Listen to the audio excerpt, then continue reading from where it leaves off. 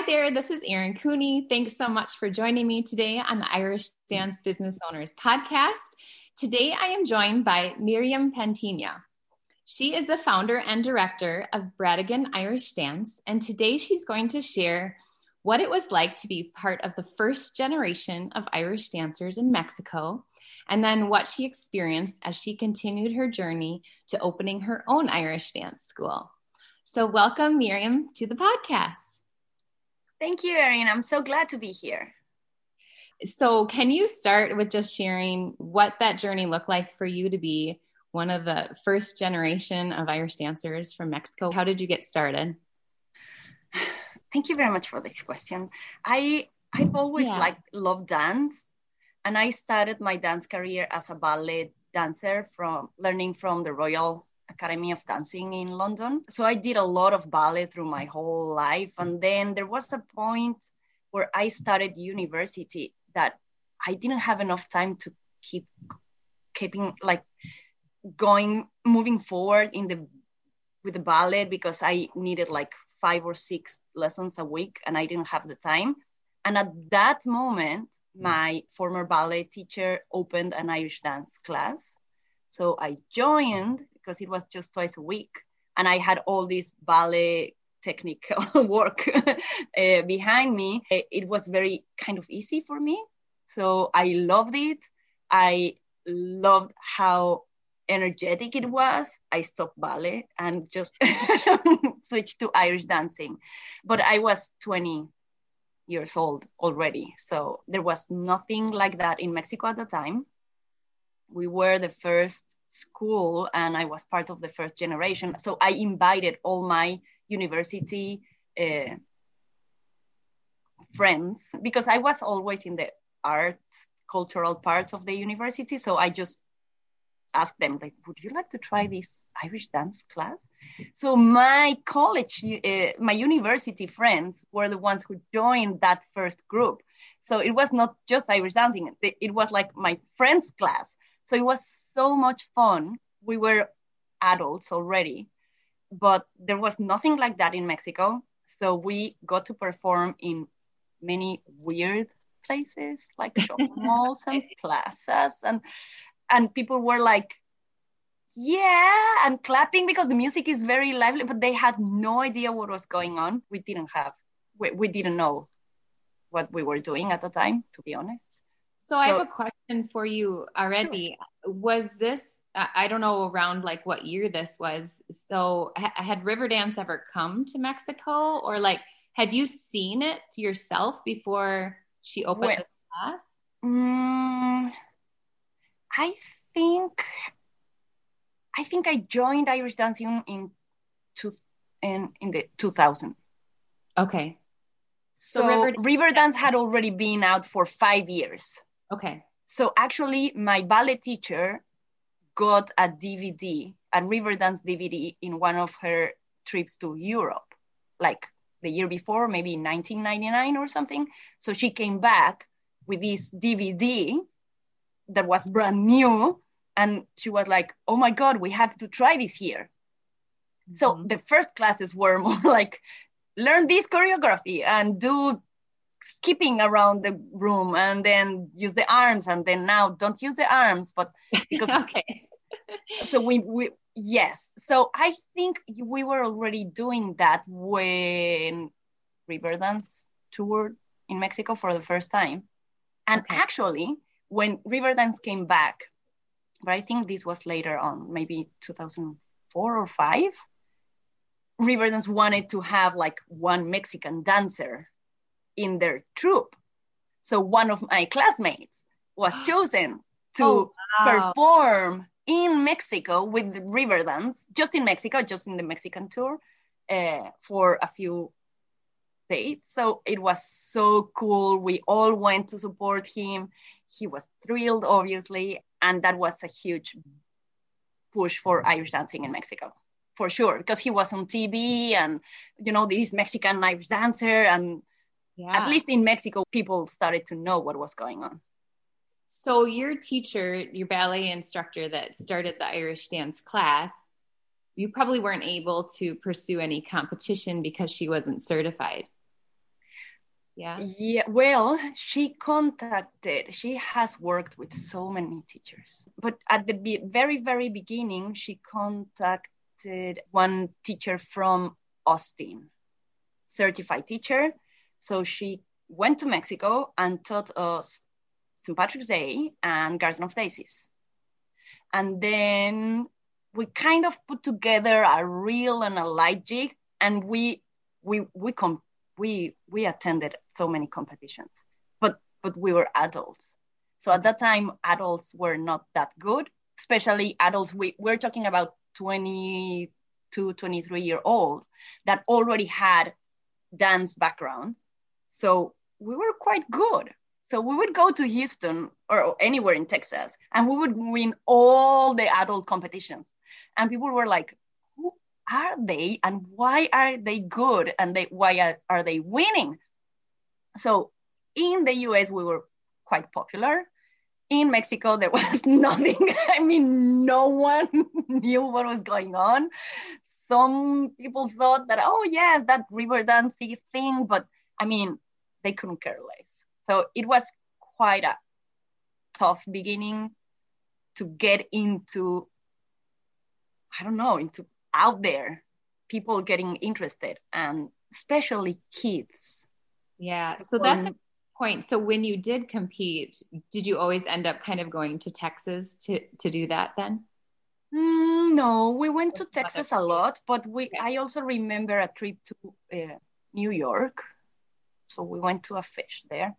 And there was one time, we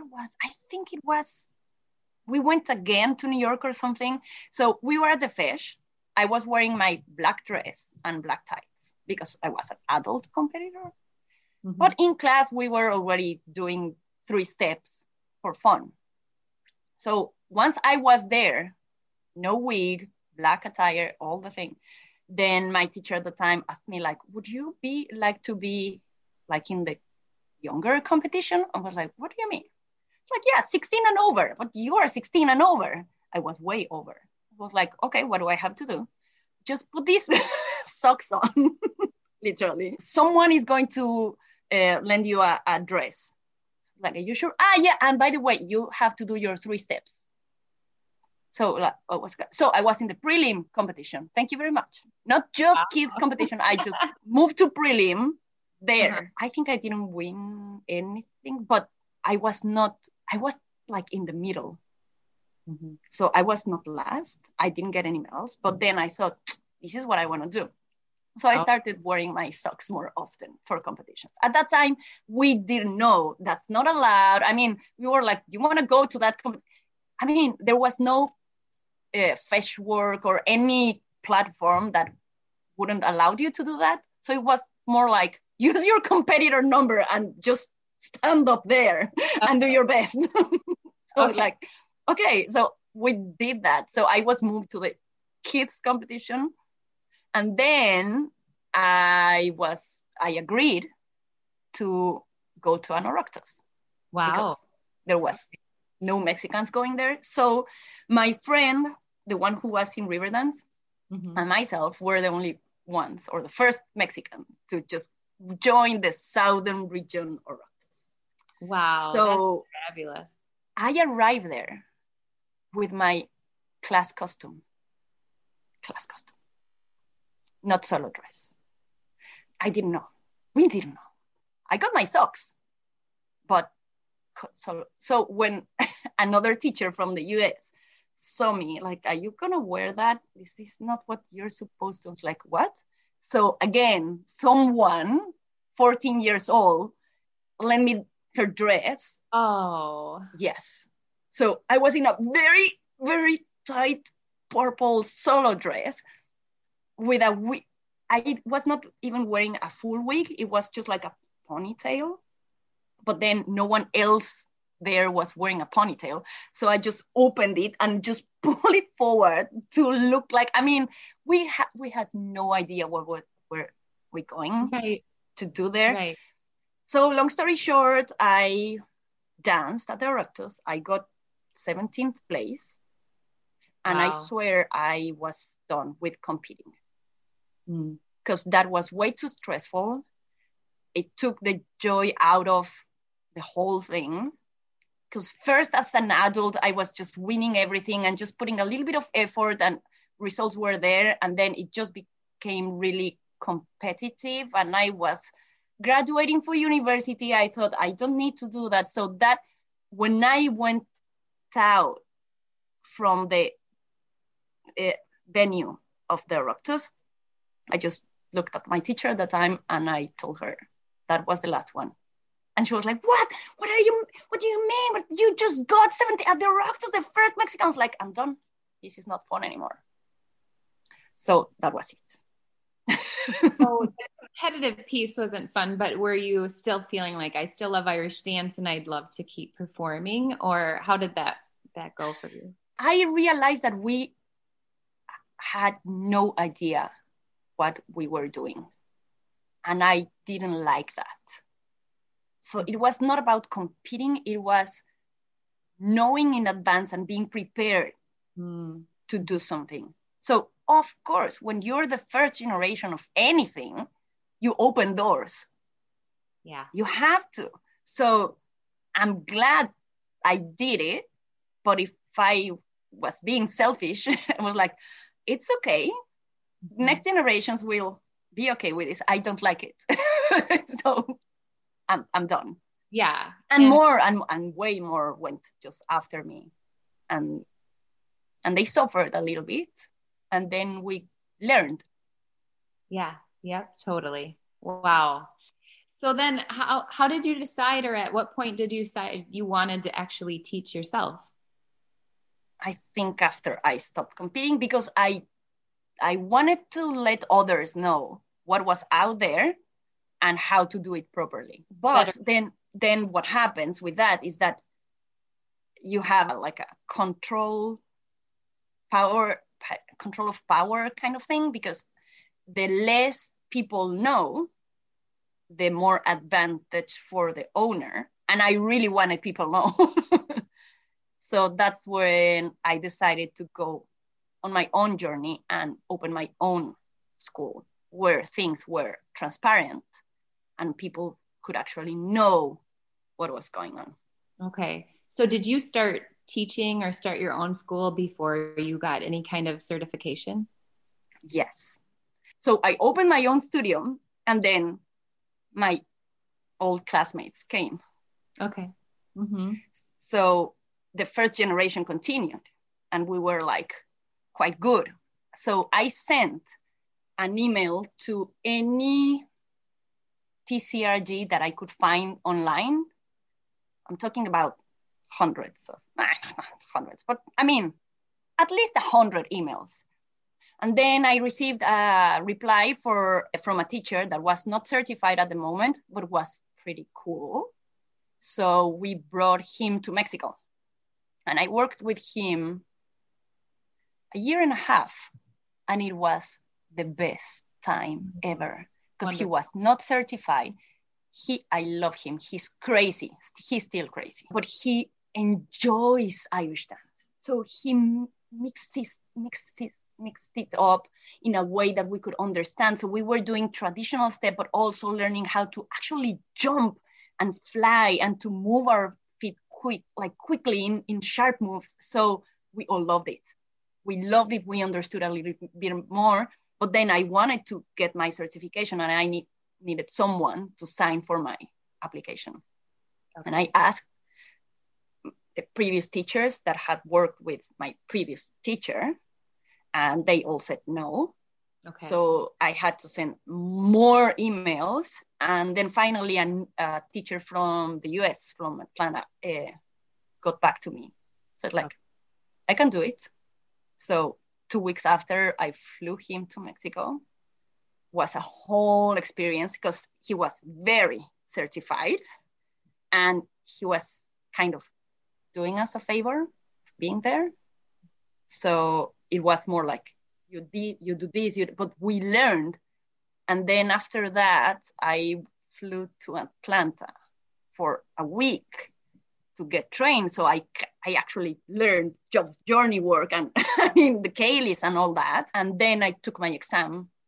So the first time this teacher went to Mexico was June. Then I went to Atlanta in August or July. And I took my TC in September. Wow. And I passed it. Wow. You learned a ton in a small amount of time. That was crazy. But fun because I've always liked to learn. Mm-hmm. So I love it. So I got certified and I kept working with this teacher for 9 years. Okay. So when you had the workshops that you brought the instructors in for the workshops, was there any kind of language barrier situation with that? Or like, how did that work? Well, I don't know. You don't know. To be honest, people in the US think that everyone in the world speaks English.